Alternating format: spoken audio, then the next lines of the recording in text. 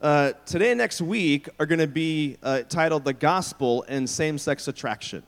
And so this topic has a number of different layers and complexity to it, and so we're covering that these next couple weeks. And the reason I split it into 2 weeks is because the longest sermon I ever gave in the Outback was like 55 minutes, and it was on this topic, because I was trying to cover everything in one talk, and it was very difficult to do. So we decided to split it into 2 different talks, and so today is part 1 of that. Now listen, there are, again, a lot of complexity, a lot of different layers to this topic and discussion, but there are those that experience, of course, same-sex attraction. There are some Christians that have friends who experience same-sex attraction, and you're asking questions like, how do I love my friend well? How do I love them in Christ? And so those kinds of questions are coming to your minds. And then there's also the Christians that they see it as the worst sin struggle someone can have. And so we're going to address that as well as we talk about this topic. And then, of course, there's all the political issues that are tied into this topic, like gay marriage, those kinds of things as well. And so we're going to cover all of that, but not all today, of course. We're going to put some of that for next week. So listen, if you are someone who experiences same-sex attraction, I want to ask you this favor from me is please hear me out over these full 2 weeks as we talk about this topic today and also next week. But today I've got to lay some groundwork biblically for what the Bible says. And then next week, I'm going to show you a short video testimony of someone, but also answer many questions that people have about this topic next week. So I want to start by telling you a story. When I first came to Texas at the age of 19, I moved into a house in Arlington, Texas, that was owned by a church. And this house was where a lot of the interns lived. The guy interns lived was in this one house across the street from University of Texas at Arlington. And so I'm in this house, and pretty much every guy had their own room. It was a big house, lots of space.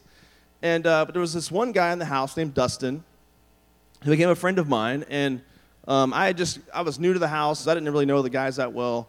And, of course, what happens in a house like that is guys have conversations about their struggles and those kind of things. We hold each other accountable. We have those kinds of open, necessary discussions just man to man. And so one of the things that Dustin one day said, he said, we're a few months into knowing each other, and he said, hey, I need to let you know some things. The rest of the guys in the house already know this. But he said, I have experienced same-sex attraction. And he said, obviously, I've not really acted on it. He was attending our church. He was actually a media intern in the main worship service at our church. And so the other guys in the house knew what he had experienced. And so he's kind of bringing me into the circle of trust to let me know his experience as well. And I will tell you that it's the first person I ever knew, as a good friend. I'm living with this person. The first person I knew that experienced this, where I knew them really, really well. And he and I became really good friends. We would have those same accountability discussions that you guys have with your friends and your peers. And even when he moved out of the house a couple years later to get an apartment somewhere else off the campus, I would go and have lunch with him occasionally and just have those same kind of conversations like you would with any other guy friend that you might have. And one thing that he really told me, he said, listen, he said, people that experience this, they need same-sex friendships. They need strong same-sex friendships. So he appreciated the fact that many of us extended friendship to him from that house. Now, I wish that I could tell you that Dustin is still walking with Jesus. The last I heard or last I knew is that Dustin has now, kind of come out and basically embraced this lifestyle, and now he is married to a man. And so I've not talked with him in years, but that is my understanding of where he's at now. I want to contrast that with a man named Sam Alberry, who is a pastor and a theologian. He's from the UK, and he's now, I think, over in the States pastoring somewhere, I think, in Tennessee. But he is also, since he can remember, he is someone that is same-sex attracted, but he has chosen to never act on it. And he's written lots of books about the topic. He's written other books and commentaries as well, not on that topic. But I love reading his words, not just about that topic, but also about really anything else. He is a man that is a profound thinker, not just on this topic, but on many of the things related to faith. And I so appreciate his words. Now, he is someone that I think is probably in his maybe mid-40s, and he is still single. And he would say that if I meet a woman that I'm attracted to in this way, then of course I would pursue her in marriage, but it just has not happened in that way for him yet. Now I want to ask you a question. Which person is right? Some of you might say, well, Dustin's right. He's the person that's living out who he really is. Others of you might say, well, no, Sam is, I think, doing it the right way. He is the person I would say is the right one here. And still others in this room might say that, well, both can be right. I mean, it's okay for Christians to agree to disagree on this topic. And so my question for you is, which perspective is the right one? We've been walking through some verses in Romans chapter 1. We'll continue that today. And I want to summarize for you just our journey through the book of Romans. Here's a summary of Romans 1:20. This is not what the verse says. This is what my words are. These are my words in summarizing this verse. Everything created tells us something about the Creator. And we've seen this big idea throughout Romans. We see his eternal power and his divine nature through what God has made. We've been discussing that throughout the series. So if all of creation tells us something about who God is, then that must especially be true of marriage and our sexuality. But instead of allowing creation to point us to the Creator, we often allow creation to replace the Creator. We've been discussing that the last few weeks. Then in Romans chapter 1, verses 21 to 23, we see this idea. Knowing about God is not equivalent to honoring and obeying him. Someone can have a knowledge of God or some understanding of God intellectually, but not be living a life that's honoring him or obeying him. We saw this the last couple of weeks in Romans chapter 1. Whenever we know about God but don't honor him as God, our mind and heart become blind and darkened. This passage even says, claiming to be wise. If you read verses 21 to 23, it says they became fools. And I think we see this happening today. There is a worldly wisdom that is put before us as Christians. It says if you don't embrace this, then that means you're not compassionate and you don't see things as we see it. And there's a worldly wisdom being put forth, and if we don't accept it, then we're not seen as enlightened. We are seen as unenlightened and people that are trying to slow down progress. And the words of Romans 1, I think, are so relevant today. It says, claiming to be wise. There's a wisdom being put before us today in this way. Whenever this happens, we take good gifts from God and we turn them into God. Then we get to Romans 1, 24 to 25. A summary of that can be said this way. God hands us over to our sin, and God gives us exactly what we want. Many people think that whenever we fall into sin, that God's goal is just to put these walls around us to keep us from sinning. But listen, God lets you make a choice. And if you choose that, Romans 1 talks about God handing people over to their sin in hopes that it will get so bad, they will turn and they'll repent and turn back to him.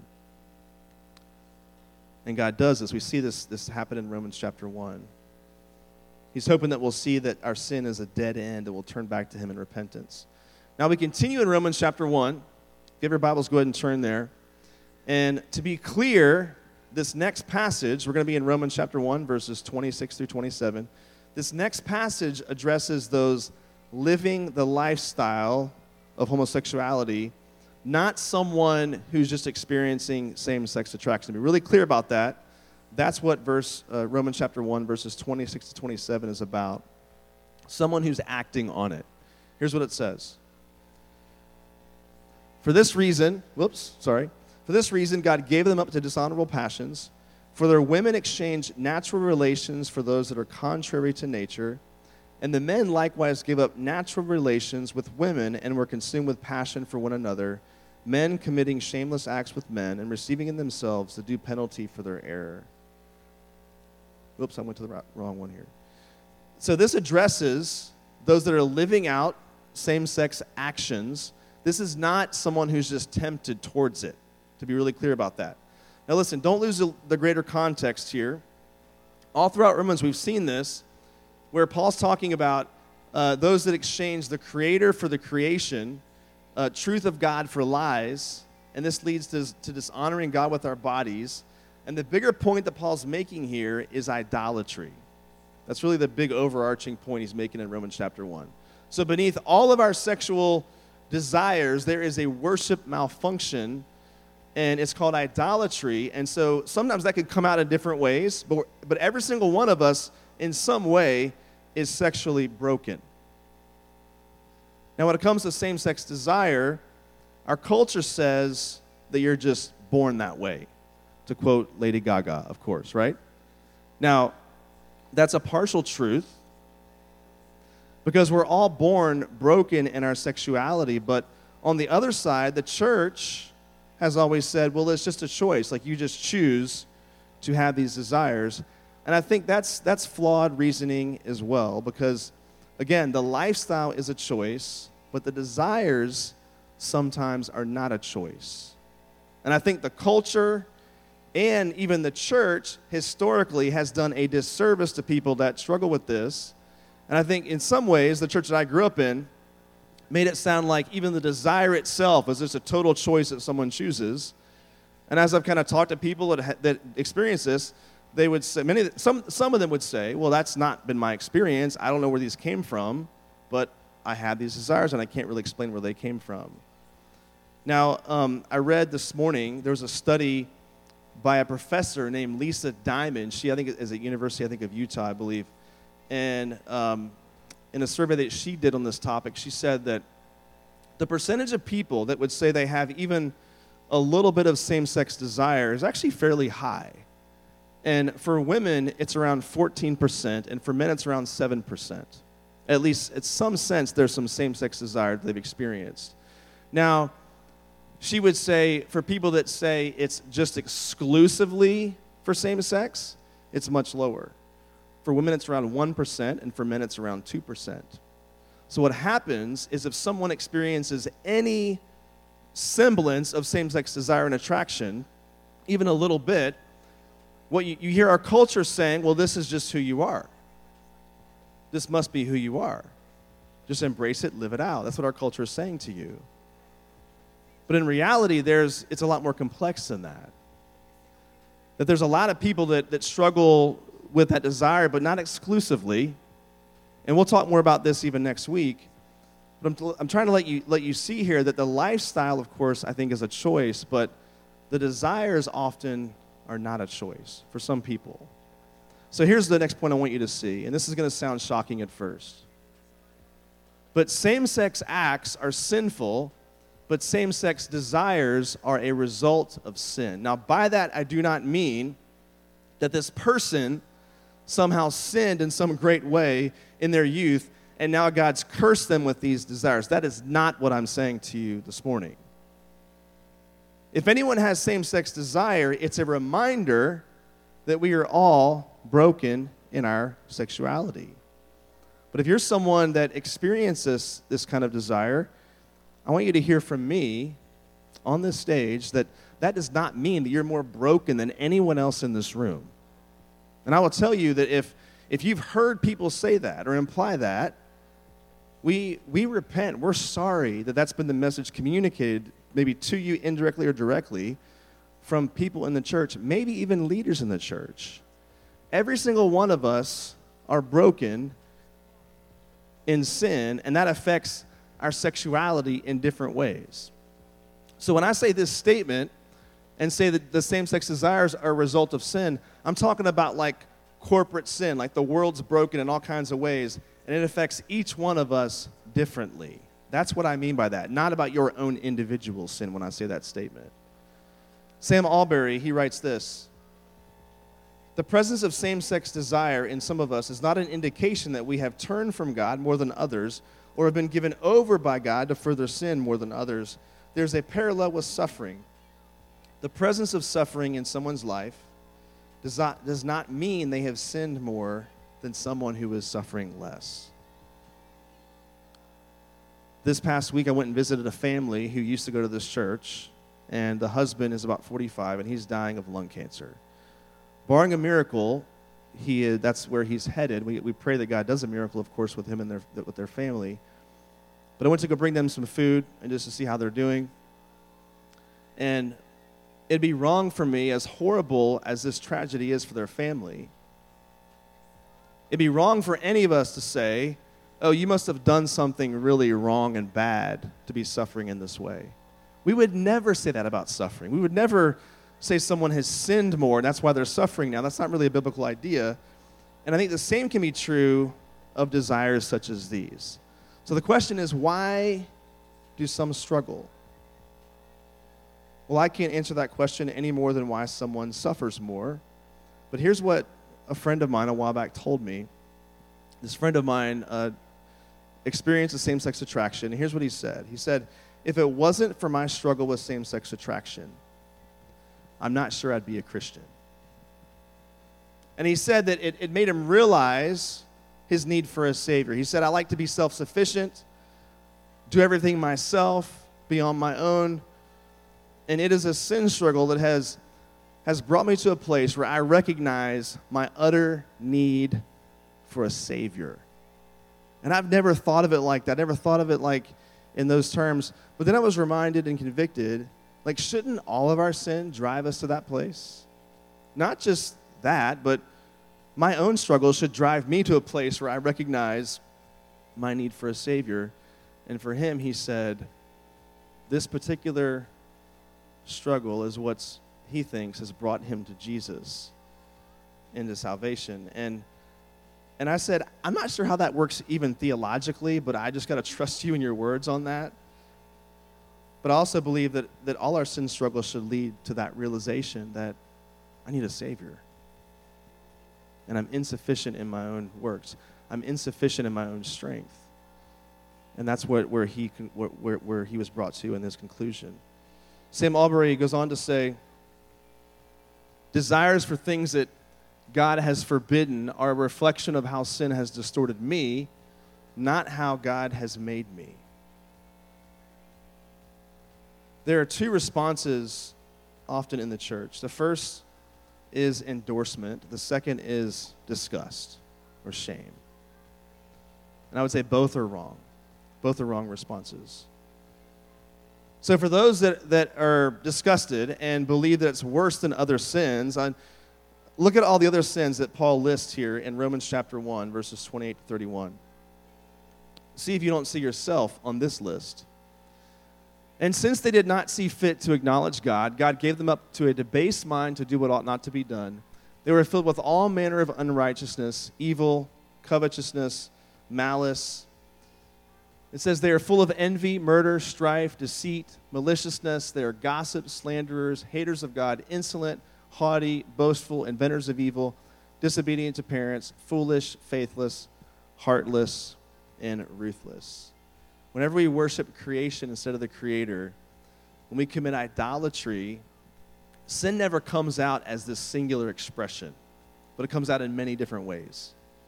So if you believe that same-sex desire is worse than the things that you might struggle with, the Bible does not agree with you. I mean, this list gets everybody in this room, I think. Whenever we replace the Creator by worshiping the creation, God hands us over to our sin, and He gives us just what we want. And then there's this cycle that happens where sin leads to judgment, judgment leads to more sin. But part of the judgment is God handing us over to the sin that we've chosen. And we see this with all kinds of idolatry. And then look down at verse 32. Though they know God's righteous decree that those who practice such things deserve to die, they not only do them, but give approval to those who practice them. Remember, when Paul writes this, he's not singling out same-sex desire. He is speaking of all sin here. So apart from Christ, he's saying we all deserve not just physical death, but eternal separation from God because of our sin.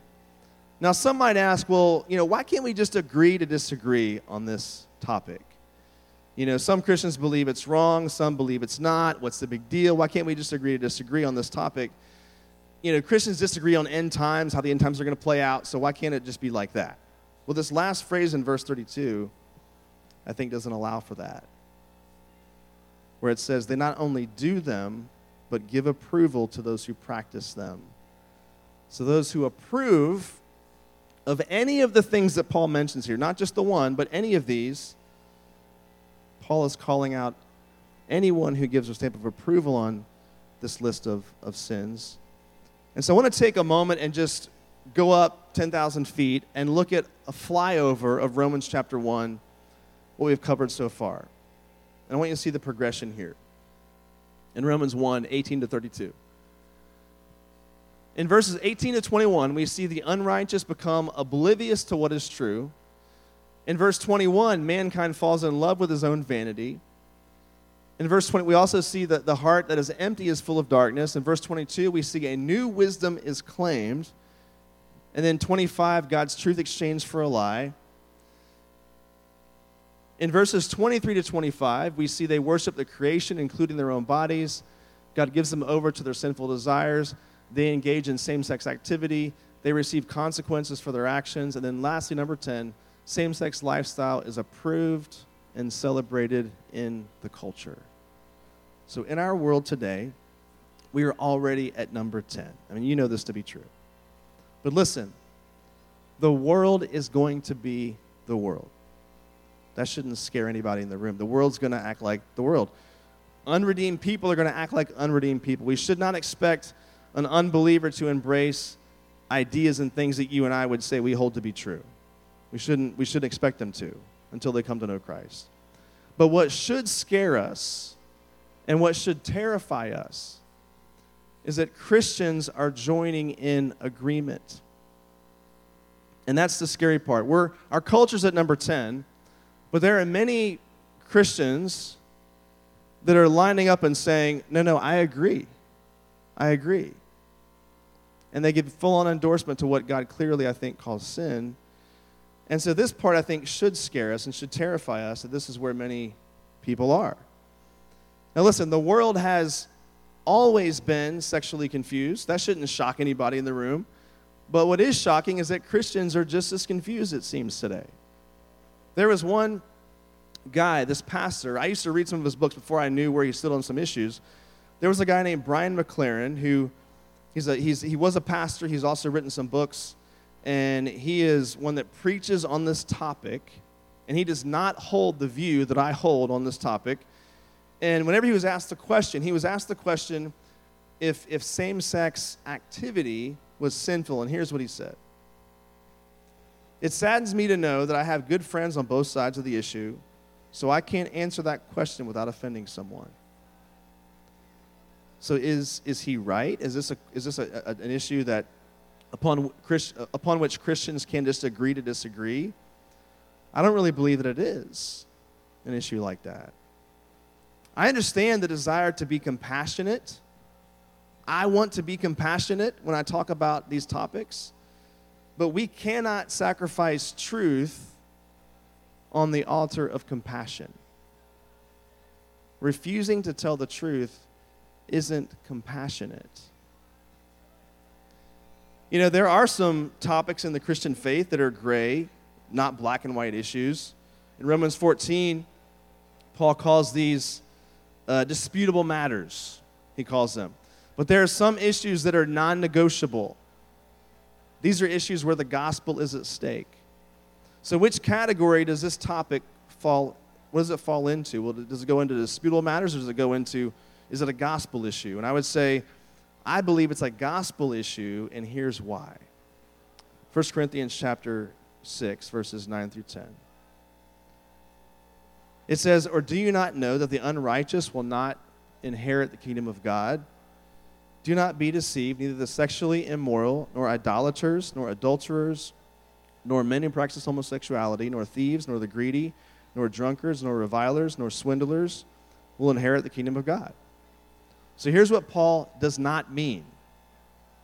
He doesn't mean that if you've committed any of these sins, which there's a lot of sins up there, he's not saying that you can't become a Christian, or that a Christian who's committed these acts will somehow lose their salvation. He's not saying that. You can't lose your salvation. We don't believe that. So on the surface, these words look kind of harsh to us, right? It looks like Paul is saying anyone who's committed a same-sex act can't be with God for eternity. But we'll look at the other sins listed. He says sexually immoral, idolaters, thieves, greedy, drunkard, liars. This includes everybody. So Paul is not referring to people to those who struggle with something and then maybe repent but continue to be tempted. He's not talking about that kind of person. He's referring to those people who never repent, or people who are living and walking in it but never actually turn in repentance towards Jesus. Sin is still their identity, and they're living and walking in it. This is what Paul's talking about in 1 Corinthians chapter 6. So the point is, if you die in your sins without repenting and turning to Jesus, then yes, you will spend eternity separated from God. But here's the sad reality. Many Christians are caving to the culture, and some are even church leaders that are caving to our culture with this topic. There's a guy, I went to Dallas Theological Seminary after my undergrad. And if you guys don't know this, but Dallas is a really conservative seminary. It's not a liberal seminary by any means. It's very conservative. And one of my favorite professors who taught me many of my theology classes at Dallas Seminary is a guy named Kent Burgess. And I loved his classes. He was just very thought-provoking and a really good teacher. I think I had about 3 of my classes with him at DTS. Fast forward a few years, he leaves DTS. He goes and pastors a church in Pennsylvania. Then I think he went to Oklahoma City. And then last I heard, he was in, I think, Dayton, Ohio, and pastors First Baptist Church, Dayton, Ohio. And I just wanted to look up and see where he was and to see where he was at these days. And a few weeks ago, I pulled up his church's website, and it's very clear on the front page of the site where they stand on this topic. And he is someone that I would say has completely caved to the culture on this topic. And it's very obvious when you read through what they say on their site, like where they stand on this particular deal. And I'm thinking, this is someone that taught me in one of the most conservative seminaries in our nation, and yet he has now embraced what I think many in our culture are embracing. And it's just a sad reality. And I think what's interesting is Sam Alberry, who is same-sex attracted but has never acted on it, and is also a pastor and theologian. These are the words that he has for someone like my former professor. He says, a church leader who teaches that even certain kinds of homosexual activity are okay is actually sending people to destruction. It is not the same order of disagreement as Christians have over, say, baptism or the practice of certain spiritual gifts. In the case of homosexual practice, the gospel is very much at stake. So what we believe and what we say about this topic, I think, is a gospel issue. And now that we've addressed Christians who think it's no big deal, I now want to address believers who think it's worse than other sins. I'll address you now. So Romans 2, verse 1, Paul writes, therefore you have no excuse, O man, every one of you who judges. For in passing judgment on another, you condemn yourself, because you, the judge, practice the very same things. So Romans 1 addresses the unbeliever who's living and walking in sin. Romans 2 addresses the religious, self-righteous people like us. For many Christians, they read Romans 1 saying, so if you can imagine, Paul's writing this to Jewish believers and even Gentile believers in that area of the world. And you can imagine the first section in Romans chapter 1 is written to like the unbeliever. You might call him the pagan, the unbeliever, the person really struggling with these outward sins. And then chapter 2 in Romans is written to the Jewish Christian who might be religious but self-righteous. And if those people are hearing chapter 1, they're probably thinking, that's right, Paul, you tell them. You tell those sinners what's up. Like, you tell that culture what's up, Paul. And then Paul says, well, chapter 2 is to you, the self-righteous person. And he says, therefore, you have no excuse, O man, every one of you who judges. For in passing judgment on another, you condemn yourself, because you, the judge, practice the very same things. And so Paul turns the tables on them and shows that every single one of us is lost apart from Christ. Listen, if anybody should understand brokenness, it should be Christians. If anyone should understand that we're all broken in our sin, it should be us. Like, it's part of our theology. It's part of the biblical story. And yet so often we look at the culture around us and want to yell and scream at the culture. And can you believe these people and what they do? Like, well, what do you expect? What do you think you'd be doing apart from Jesus?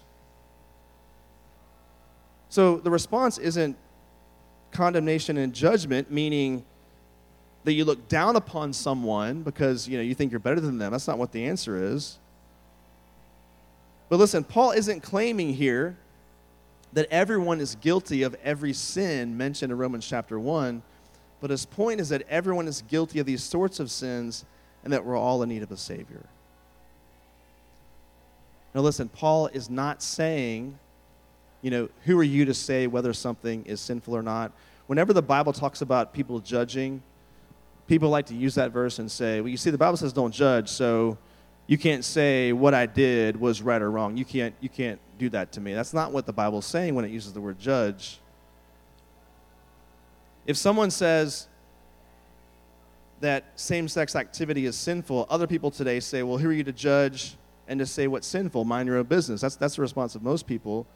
But Paul's referring to people who stand over other people, looking down upon them because of their sin and condemning them. He's saying, you're all in the same boat. You're all lost apart from Jesus. And so listen, if you get prideful when someone else calls out the sins of our culture, Romans chapter 2 is for us, if you're in that category. So we've addressed those who think that same-sex activity is no big deal. We've addressed the people in the room who think it's worse than other sexual sins. But if you experience same-sex attraction, I want to say a few things to you this morning. First of all of us are broken and sinful in our sexuality. Every single person in this room is broken and sinful in our sexuality. We cannot elevate same-sex desires over other kinds of sexual desires. We can't do that. We can't say that this is a worse struggle than this is. We can't say that about any of these topics. And listen, if you've heard that message from the church, I want to apologize to you. We are sorry. We repent of that if we've communicated to you that any certain struggle is above something else. We repent and we say that we're sorry for that. Now listen, same-sex lifestyle is a choice, but the desires, I think, are not always a choice. Now sometimes the desires can come from choices that we've made. If we've been feeding our eyes with images, that can spark desires we never had before sometimes. Or at times people start experimenting and they start having desires as a result of that experimentation.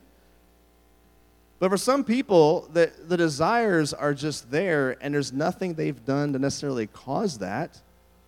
And we'll speak more to that, I think, even next week.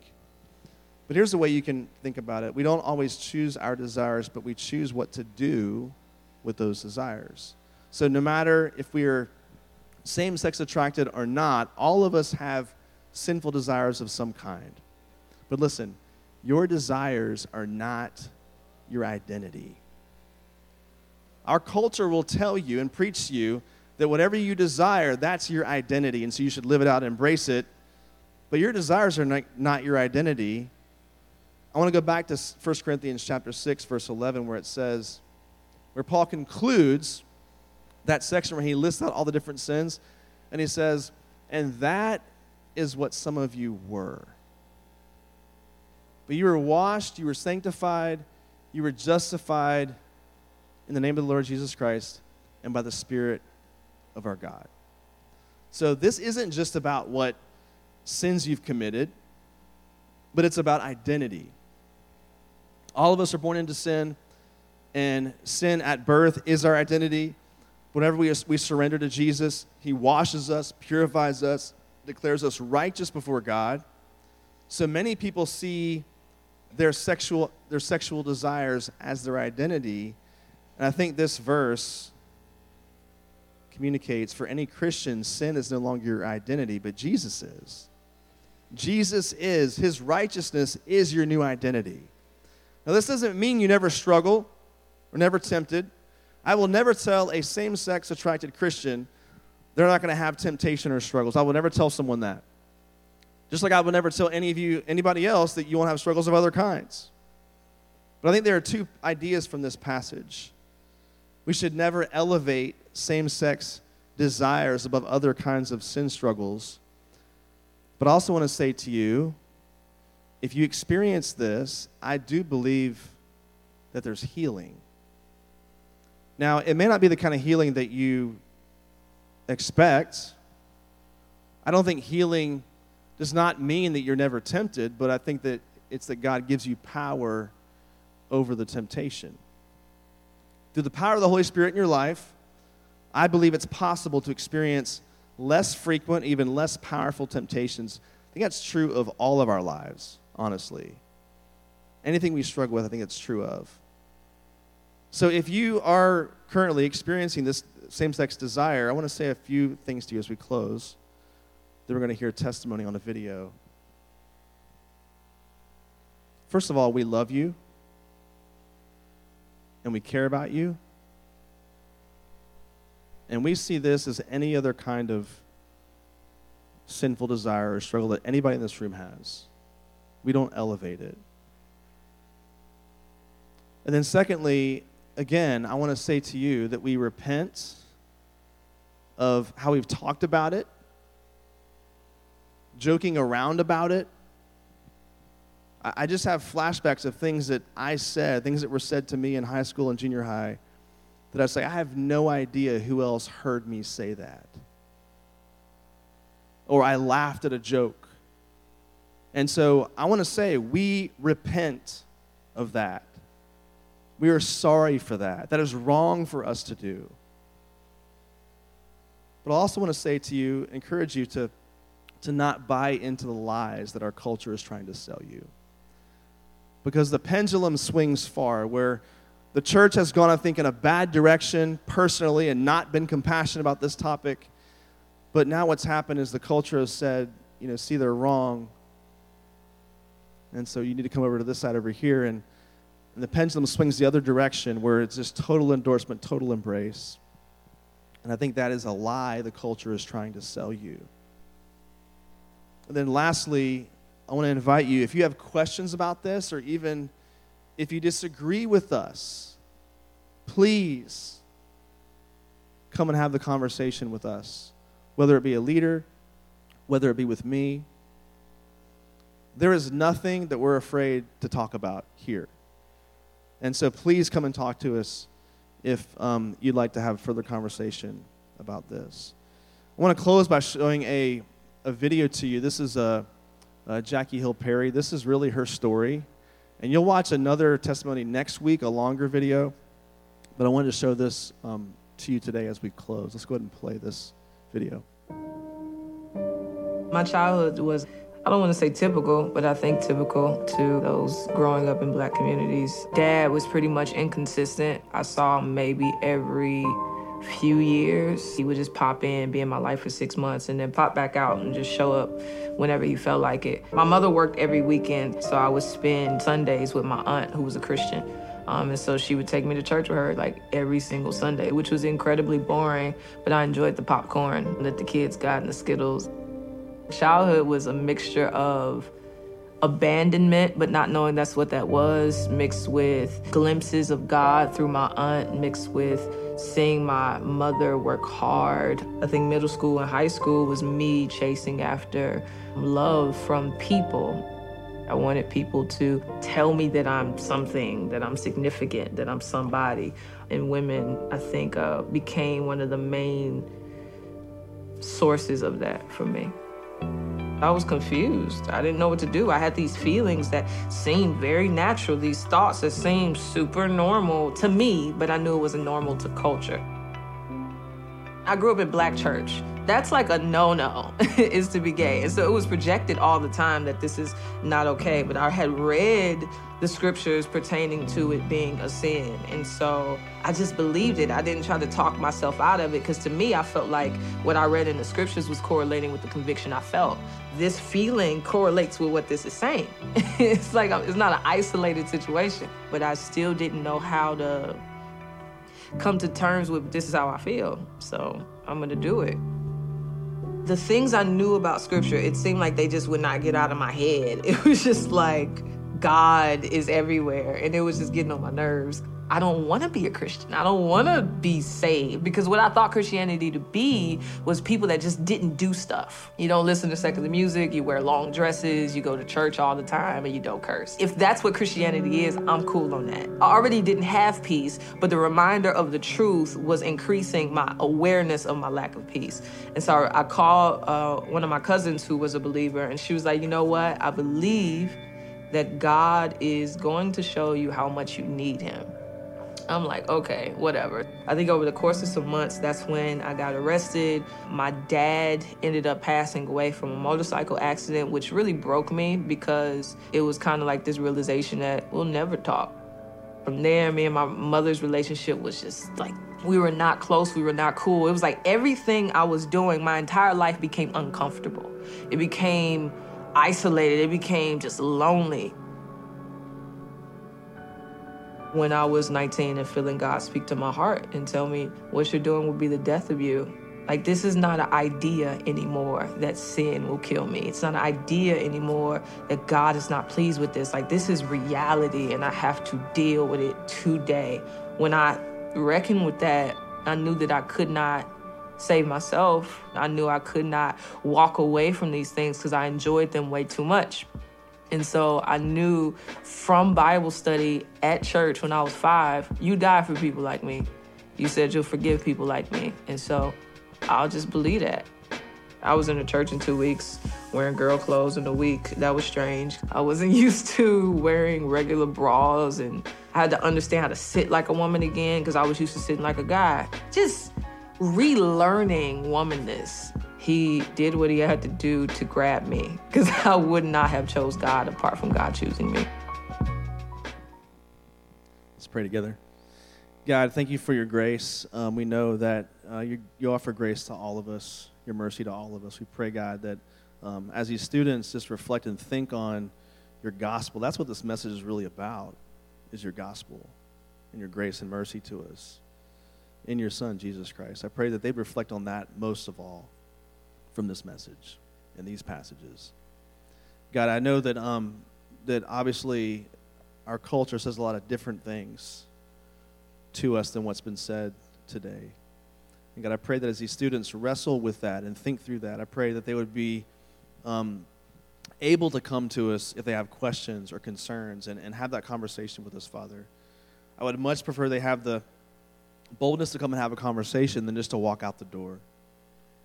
God, we pray that for them as we discuss these things, Father. We pray this in your name.